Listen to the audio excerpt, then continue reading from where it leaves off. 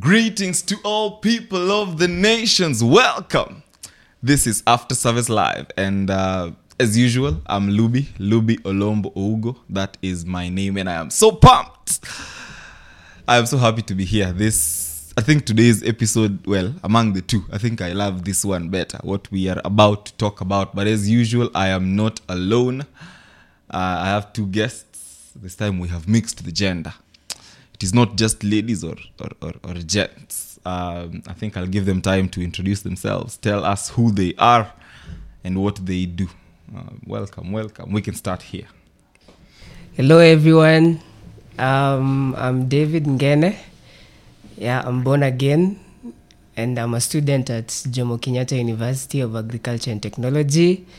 Yes, and I do commerce, finance, and I'm glad to be here. Thank you. Welcome. You and me both, brother. Yeah. Praise the Lord. Bwana asifiwe. How are we all doing? Hoping we are well. My name is Wendy Seda. I'm in my third year student here at the Jomo Kenyatta University of Agriculture and Technology. And yes, I pursue Bachelor of Science in Physiotherapy. Thank you. And thank you so much. And as I'm sure we have seen, today's topics are, we'll begin with a topic: divine dialogue. Divine dialogue. That's prayer, for those who are wondering. And I think our first question, we can start simple.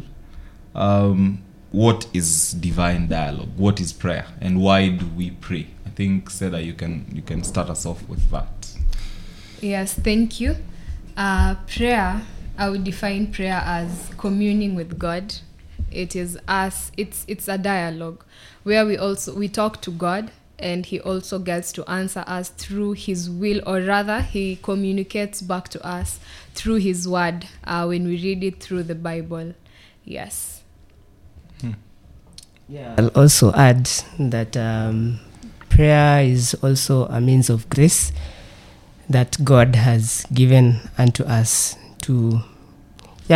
as a means of grace. Yeah, and as she said, we get to talk to God, we get to commune with God. And so, we ought to pray.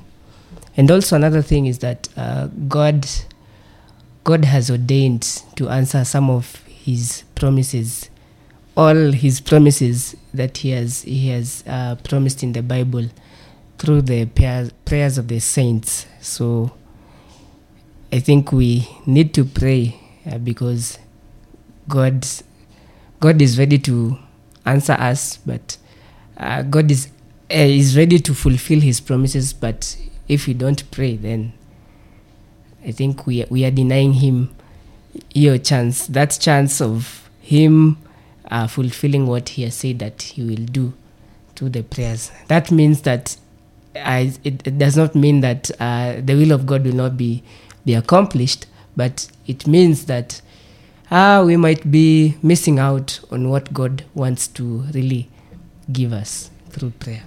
Yeah. Okay.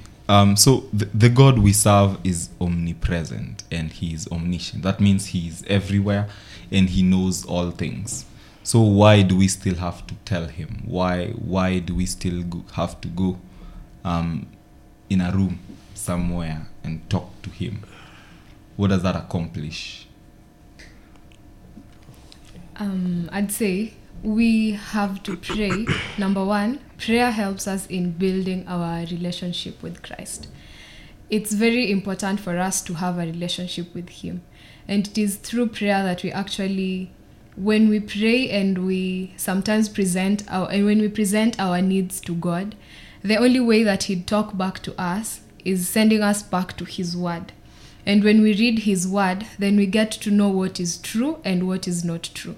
So prayer would really help us to build our relationship with him. Again, prayer does not change God, and it changes us. So it's a means of sanctification. We get sanctified the more we pray. I think the best gift that we can ever get from God when we pray is the gift of the Holy Spirit. And you see, when the Holy Spirit is in you, it convicts you of your sins. I mean, the Holy Spirit is there to be a helper. So I think it also offers sanctification. So yes, again, we pray because number one, in Ephesians, we are being told, chapter 5, verses 1, that we ought to be imitators of God. Christ is God himself. He prayed. Even though God is omnipresent, he knew the will of the Father. He is God himself, but he still had to pray. As we also pray to offer the worship of obedience to the Father. He desires that we be obedient, that we obey him. So yes, as we pray, we offer the worship of obedience to him. Okay, do you have anything to add to that? Yeah, maybe something. I think prayer is not only about, just asking God to give you this and give you that, but also in prayer, there's this acronym we use, ACTS. In prayer, we get to adore God. So, we get to adore God, just worship him and exalt his name. We also get to confess our sins. Yeah, and also get to thank God for what he has done in our lives. So it's not only about, yes, God is omniscient, God knows what we need, and all that, but also it's also a place of adoring him and worshiping him and going to him while we confess our sins and we thank him. Yeah, so I think there are many reasons why we should pray. I think, Seda, there is something you had mentioned which I'd like to dig a bit deeper. You said that prayer does not change God. But if I read my Bible, in James 5:16, there is a verse that says, confess your trespasses to one another and pray for one another that you may be healed. The effective, fervent prayer of a righteous man avails much. Well, if prayer doesn't change God or his will, then what does the Bible talk about when it says that the effective, fervent prayer of a righteous man avails much? When the Bible talks about fervent prayer, to begin with, fervent prayer is prayer made passionately to God. And when one makes, before you get to a point where you can passionately pray to God, it's first of all coming to an understanding that your only option is God. Understanding that you cannot get help from anyone else, or rather somewhere else, but God. So when we pray fervently, we pray passionately, and we present our needs to God. It may or may not be answered. Number one, God is sovereign, and he does as he wills. And we cannot change the will of the Father. So if we pray in accordance to his will, his prayer could be answered. Our prayer could be answered. But again, it also brings about the aspect of time. He says in his word that at the right time, the Lord will make it happen. You could be fervent in prayer, pray so passionately, acknowledging that he is your only source of help. But unless it's in accordance to his will and time, it could probably take time as we may think. Because again, our time and God's time sometimes kind of differ. Yeah. Okay. David, at least you can help us demystify persistence in prayer. I think the Bible talks about the woman and the unjust judge. That is in Luke chapter 18, verse 1 to 8, and where we are encouraged to be persistent in prayer. But our sister has just told us that, if it is not in the Lord's will, then our prayers may not be answered. So, but the Bible still encourages us to be persistent in prayer. So what is in the mind of a persistent prayer warrior? What should he know when he prays persistently, or when he or she is praying persistently? What does he expect?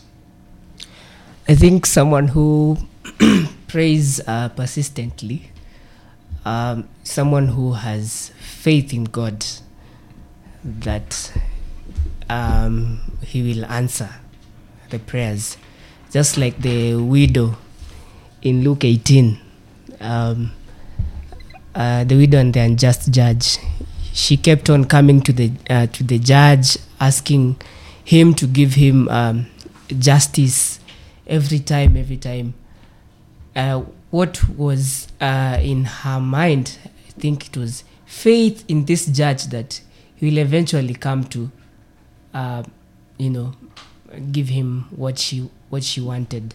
So I think when we persist in prayer, I think the perspective or the posture in what really directs our persistency. It's not that maybe when we persist, we will twist God, we will make God do this because we have been doing this over and over again.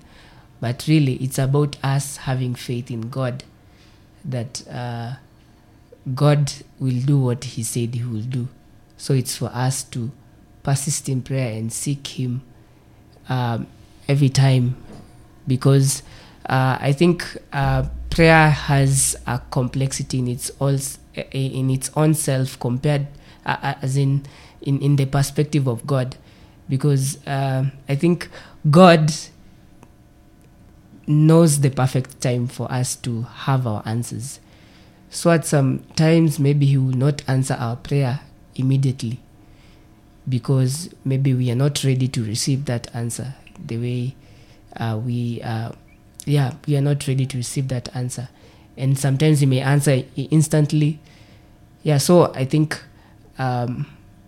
being persistent in prayer, it's not to twist God, but really it's because we have faith in God and we trust that because we have said God has said he has promised that he will do what he said, then we ought to persist and seek him. Said maybe you have something to add to what David has said. Yes.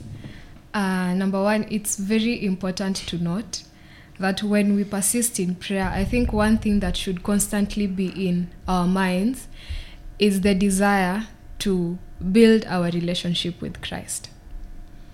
Unless we have a relationship with Christ, whatever we ask for, I don't know, but our relationship with Christ, as we persist, God makes known his will to us.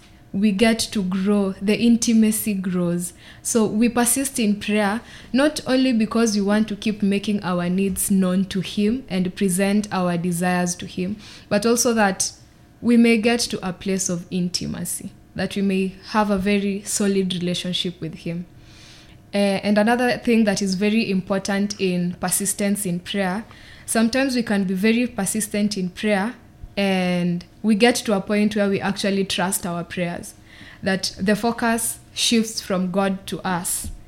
The manner in which we pray, probably the words that are used, the vocabulary, we can at times trust our prayers that, hey, the way I've prayed today, God must answer that.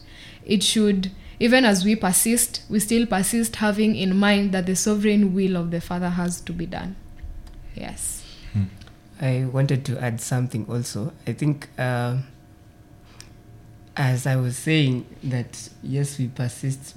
The perspective we need to have is that of faith. I think when God comes to answer our prayers, he answers our prayers because of our faith, and that faith is showed in persistency.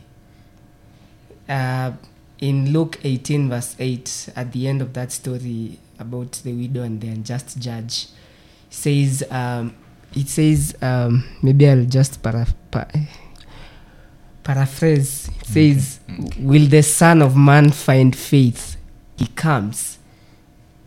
So will the Son of Man, will God find faith when he comes? Faith like that of that widow, when he kept on coming to, because she had faith. So I think God answers that kind of faith. I think also something that comes to mind when we are persistent in prayer, we've mentioned that it needs to be in line with the will of God. So even when we are persisting knowing that the will of God will happen. So we need to I think the more you grow in faith, the more you get to trust God, even in his will, that his will is good, despite our desires, despite the things that we consider are necessary or the things that we want. We get to trust that his will is good. So even when we are persisting in prayer, we are praying that this good will of the Lord gets to come to pass, and we have faith that it will definitely come to pass. Yeah, I think that's something that struck me as I was listening to that sermon. I think my next question is about personal prayers. Why do you think it is important to have a discipline, to develop this discipline of personal prayer? Is it not enough to come to church where we will definitely find people who pray and we will join them in prayer? There is an atmosphere of reverence, but when I go home, that reverence that maybe I am dependent on is not there. So why is it important to have personal prayer? It's not enough. It's not enough. It's not enough. Why? Yes, it's not enough. I want to go fast. Well, corporate prayers are very amazing. Corporate prayers are good. But personal prayers are very important. Because number one, corporate prayers are an expression, or rather they show how our personal prayers actually is. And again, I'd still get back to relationship with Christ. Unless I have a very personal relationship with Christ, coming to pray communally or corporately still becomes a problem, And you see, when personal prayers are done privately, and when you're in your private place with the Lord, it's a safe space, a place where you get to open up. You are very free. Because in all honesty, there are things I would not mention when we are praying corporately. There are things I will not ask of the Lord when we are many in a room. But when you get to pray personally, there are things that you get to let the Father know. Again, it's very important to have personal prayers, because sometimes when we pray, it's important that we tell Christ that I'm at your feet, would you speak? So yeah, I think it's very important for us to have these personal prayers, because they actually help us to have a very solid relationship with Christ. I think our relationship with Christ is very, very important, because as we have personal prayers, Christ is also communicating. We are talking to him, and he is also talking back. So, and he sends us back to his word, where he communicates. And yes, personal prayers are important. Unless my personal prayer life is okay, corporate prayers will not work. Have you ever gone to church, or rather, have you ever heard someone say, people were praying and I had prayed for 5 minutes and people are still going on for even 30 minutes and you're wondering what someone is saying? Well, it's not all about the duration that one takes in prayer, but you realize if your personal prayer is not okay, praying corporately becomes a problem. You do not even have enough time you do not have the intimacy. Yes. Okay. Before David gets to answer that, you've mentioned something I'd like to also get a bit deeper into. There's a feeling of reverence that we get sometimes when we pray, even corporately, where we are in a lot of people are praying. Then you feel like the Lord has come down and he is actually listening to you. What should be our attitude towards this reverence? Because sometimes it's not there. When I've had, sometimes we even say that today I don't feel like praying. What should we do at that particular point where we do not feel very close to God, in quotes, when we pray? Should we just ignore it and keep on praying, or should we pause and look for another time to pray? How should we respond to that? Wow. Okay, that's... have you ever found yourself there? Yeah, I actually have. How did you respond to it? Interesting. Well, okay. There is that time when that happens. I think it's a season I've gone through where I think the Lord teaches us not to trust in our feelings, or we need to have faith that he listens, because he says he listens. We need to trust him that he is present and he will not let us go even in that time. So I think it's a discipline to cultivate that zeal to move past that absence of reverence that is there, because it is not always a good time when we get to seek the Lord in prayer. It is not always when we feel like we are in a prayerful mood that we get to seek the Lord in prayer. Yeah, I think you've answered it. you've asked the question, and yeah, I think that's true, because prayer is a discipline. We need to discipline ourselves in this aspect. When it comes to prayer, it's about disciplining ourselves. It's not about our emotions, or maybe maybe because of the surroundings, maybe because of the music, or because of anything. But it's a discipline. It's a discipline we ought to cultivate over and over. So when we feel kuna venye, we just continue praying. We continue praying. There's no, I think, either way about it.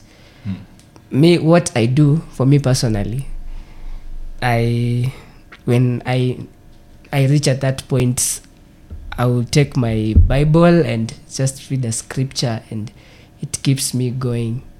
And I just meditate about God. And yeah, also that it's part of praying. When we continue to meditate, when we continue to just think about God and all that, I think we will not, it will keep us going, keep us praying. Yeah. Okay. One of the things that Dennis Kuria preached about, what he said during his sermon on Watch Out. Oh. Okay. Before you go to the next sermon, I wanted to say something. Yeah. The question you asked about Christ, I think Christ about personal prayers. I think Christ is our best example, because those times when he was working with his disciples, and maybe at night he would go and be alone and pray. So I think he's our example. And also another thing, also it's about friendship. There's this hymn that says, "What a friend we have in Jesus." And so, like, what a friend we have in Jesus. He's our friend, and if you want to maybe go grow that bond with a friend, you ought to set up some time and just be with them and talk about things, just like a relationship. You go and be alone with that person, and you talk and talk and talk, and in that you get to know more and know more about that person. It's the same way about personal prayers. There's some things we can't know about God when we are just corporate, because I think there's a lot of, not really bad hindrance, but it prevents us from going deeper to know God. So I think when we are alone with God, it builds our relationship with him more and more. Yeah. Okay. As I was saying, one of the things Kuria said about, and that could help us stay clear of false doctrine, was to pray to the Lord, for we are prone to wander. I think that would be a good place to shift to the second sermon about watching out for false doctrine.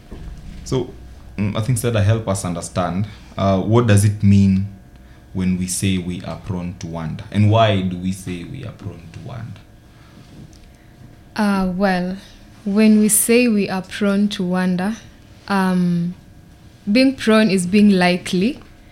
So when we say we are prone to wander, we are likely to move away from the presence of the Lord. We are likely to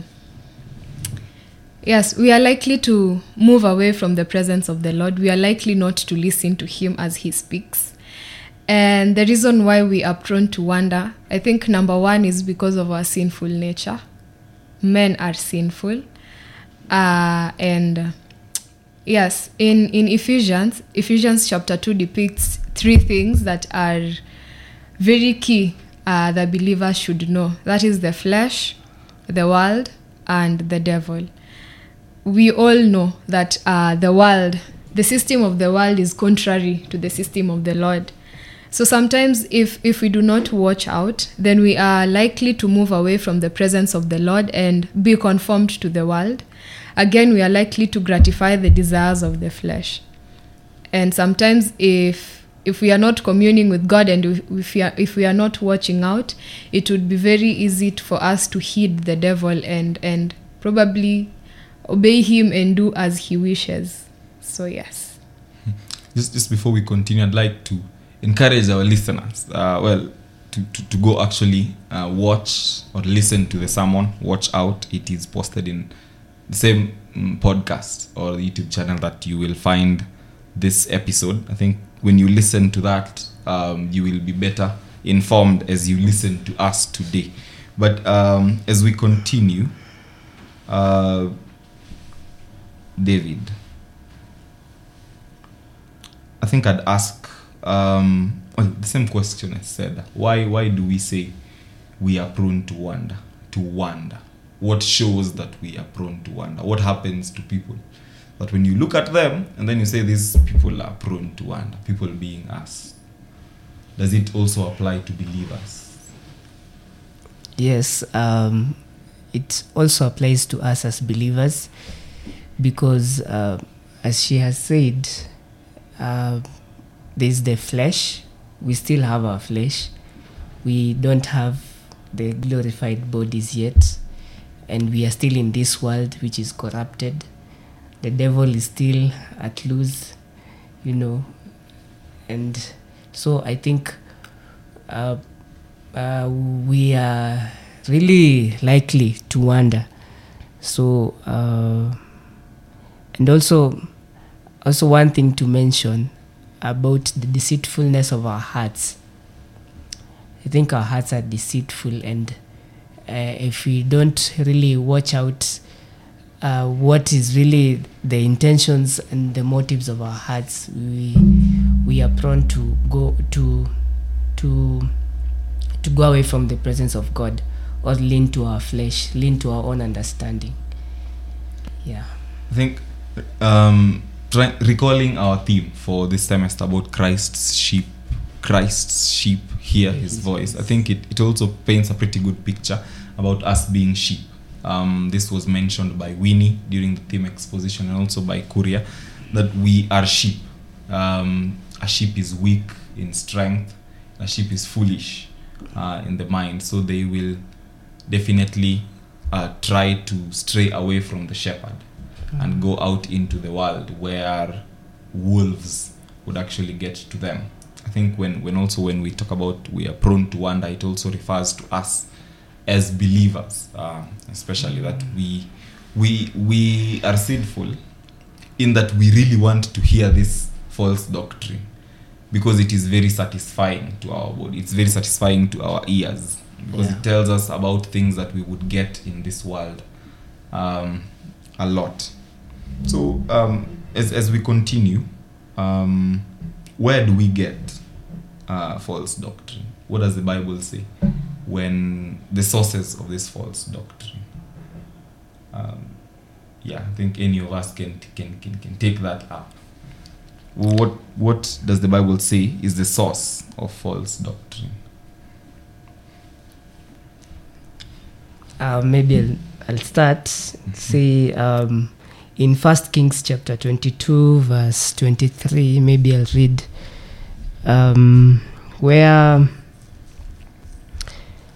where there's this the prophets of Ahab.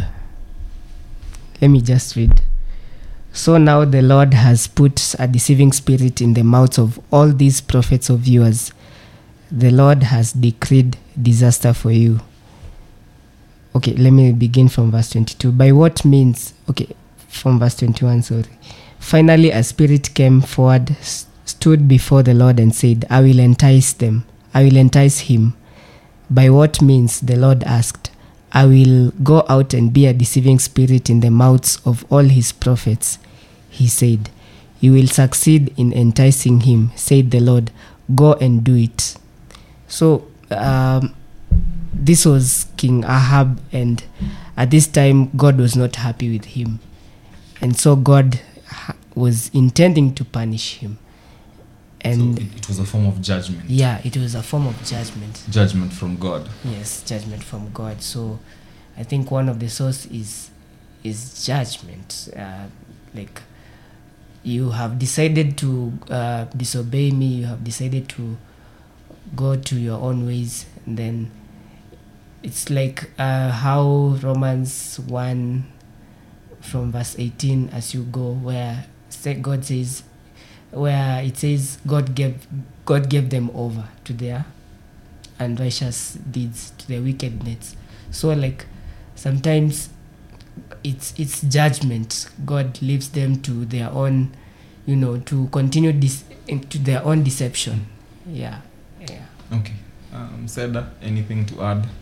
Yeah, false doctrine and false teaching also arises from the false teachers actually identifying the needs of the people. Then now they present something that these people would want to hear, something that would suit their situation better. So yes. So, pardon? It arises from false teachers identifying the needs of the people, or rather a gap, and then coming up with something that these people would want to hear, something that will entice them, something that will suit whatever it is that they lack. So demands from the people. Yes, demands from the people. Like 2 Timothy 4 verse 3 to 4 says that a time will come when people will, they'll have itchy ears. They want to hear something good. Yeah, so they'll put before them teachers, preachers, prophets who will just tell them what they want to hear. Yeah. So, interesting. So how do we identify these false teachers? Can we give out characteristics that we can actually tell someone, if you see this is a false teacher?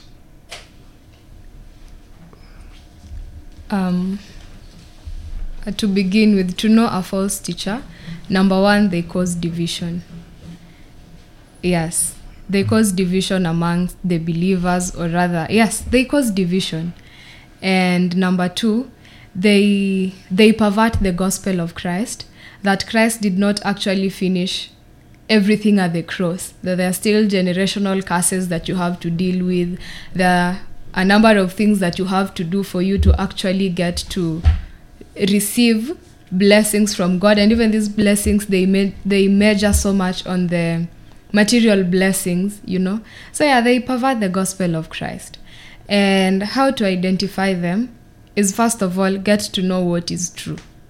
Unless you know the truth, you cannot differentiate what is true from what is false.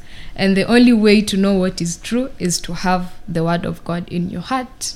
Read it, meditate on it day and night. Yes. David, anything to add? Okay. Another thing is that they serve their belly. At least they help us understand that. They serve.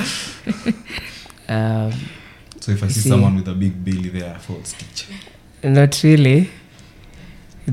When I say belly, I mean themselves. They serve self.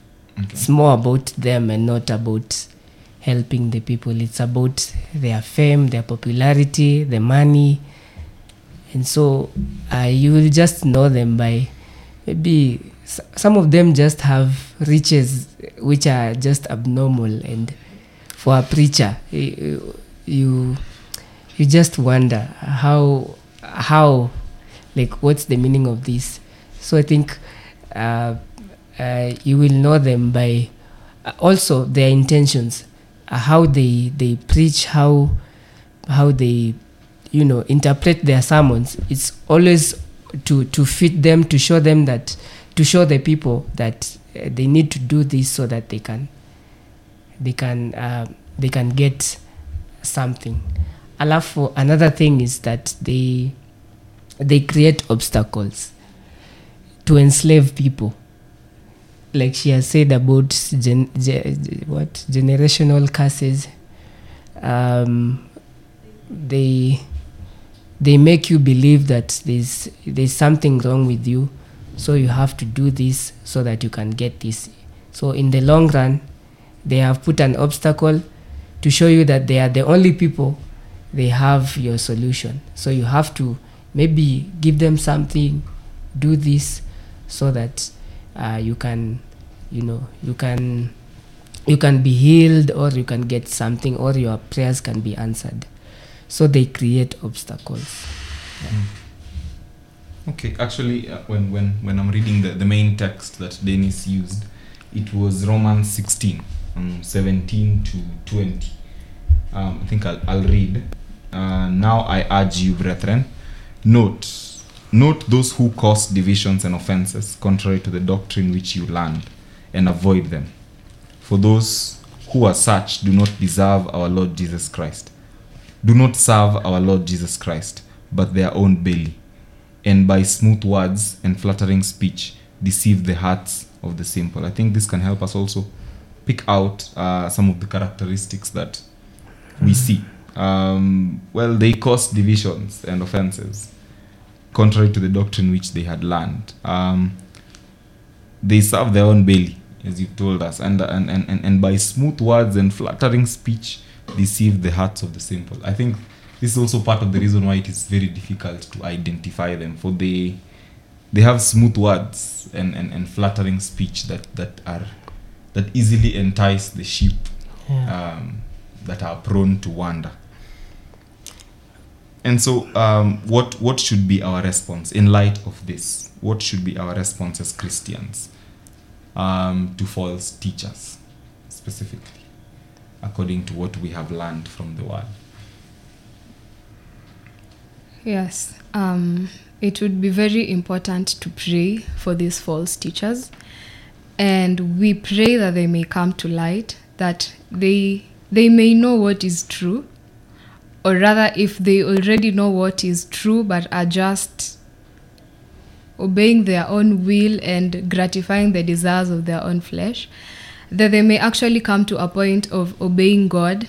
And we pray that they may get to know what is true and get to represent Christ as he is, represent the true gospel, that they may stop leading people astray. And again, the Bible tells us in verse 17, I urge you, brothers and sisters, to watch out for those who cause divisions and put obstacles in your way that are contrary to the teaching you have learned. Keep away from them. So yes, keep away from them. So how about this brother, or let's say friend of mine, my classmate, who I know follows a preacher who I know is a false teacher? What should I do with him or her?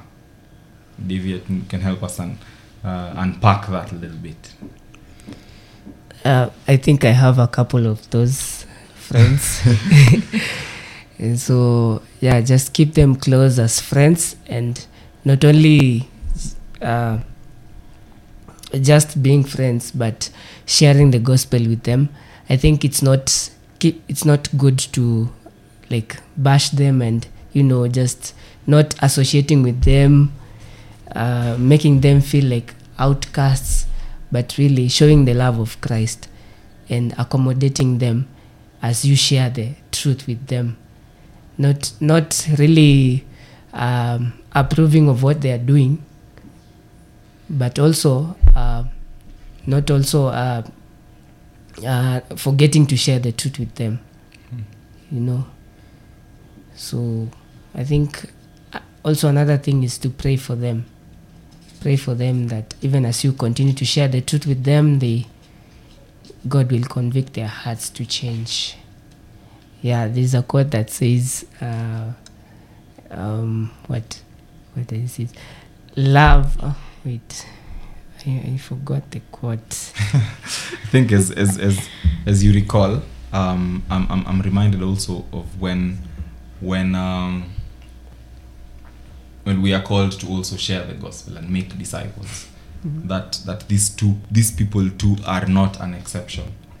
When we are told to go to the nations, to the ends of the earth, to make disciples of Christ, followers of Christ Jesus, I think also they are not an exception, but we also trek with caution, because we have to remember we are prone to wander, that whatever they subscribe to or have been misled to can easily just as mislead us. We thank the Lord for he has saved us and kept us, but also we need not ignore them. I've remembered. Okay. Remember the quote. It says, "Truth without love is brutality, and love without truth is hypocrisy." So it's not only about showing them love, but also telling them the truth, so that we may not be hypocritical, and also sharing it with love, sharing the truth with love, so that we may not be brutal and just chase them away by bashing them because you're telling them the truth. Yeah. Okay. I think I just have one last question, and as we get to answer this one, we can be thinking about what's your parting shot to our listeners. So, do false teachers know that they are false teachers? Do they know that they are actually not teaching the word of the Lord? And if so, what does that teach us as believers? I think we can start with Seda. To begin with, I'd say there are those who know that whatever they are preaching is not true. Because number one, they use the scriptures. And anyone who reads the scripture knows that this is God's word, you know. They know that whatever they are preaching is false, but because of self-wisdom, they decide for themselves what path to follow, you know. So yes, as long as someone is using the scriptures to preach, they'll definitely know that this is the word of God and it's actually true, because God is truth, sindio. So they know, actually. There are those who know, but because of their own, like the Bible says, they are serving their own bellies. They decide to do whatever pleases them. But again, there are those who do not know, and they could not be knowing because if the first gospel they ever received, or rather if the first teaching they ever received was a false one, and that is what they grew up believing, they could actually continue with that. Unless someone really calls that out and tells them that whatever you're preaching is wrong, ama whatever you're listening to isn't right, they'll continue with that. Yes. Davy, briefly. I think, she has said there are some who know, but also there are some who, by virtue of how they've been brought up, they end up not knowing. They end up being self-deceived, and so they also continue deceiving others because they don't know they are already deceived. So I think for us, you asked what we're supposed to do as Christians. What does that mean for us as Christians? I think we have to remain cautious, and also doesn't mean that if now someone doesn't know, maybe he's self-deceived, that now we should somehow, walk with them, keep on listening to them and all that, hoping they will change. Not really, because it's something very critical. It is something to deal with our faith, so we have to be cautious, and we have to be cautious about it.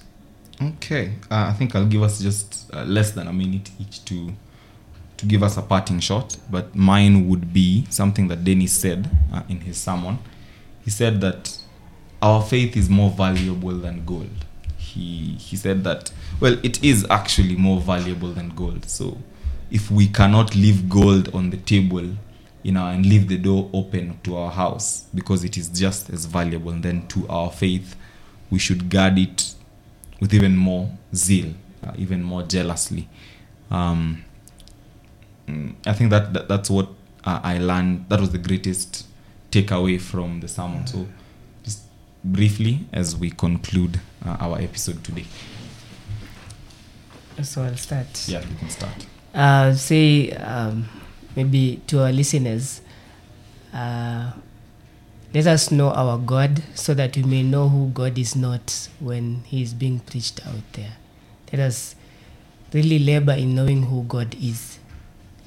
Yeah, and I think we will be safe, because when we know our God, then I think when we know the original note, we will know what the fake note is.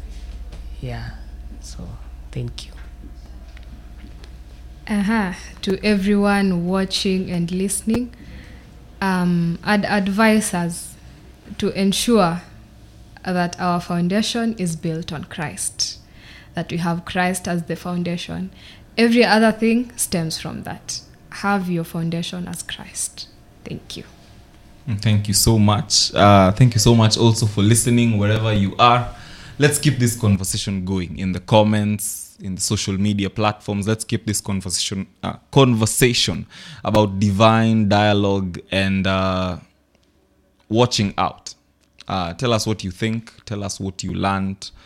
Tell us what you think we may have said wrong. Because we are men, as we have said before. So I think my last passion. Wow. Okay. Let's do that again. Please like, share, and subscribe to the channel, but especially share. Share it with a neighbor, share it with a friend. Let them learn.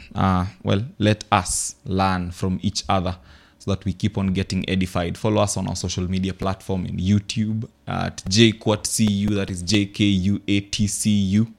Facebook and Telegram at JQuat Christian Union, X at JQuatCU, and our website is www.jkuatcu.org.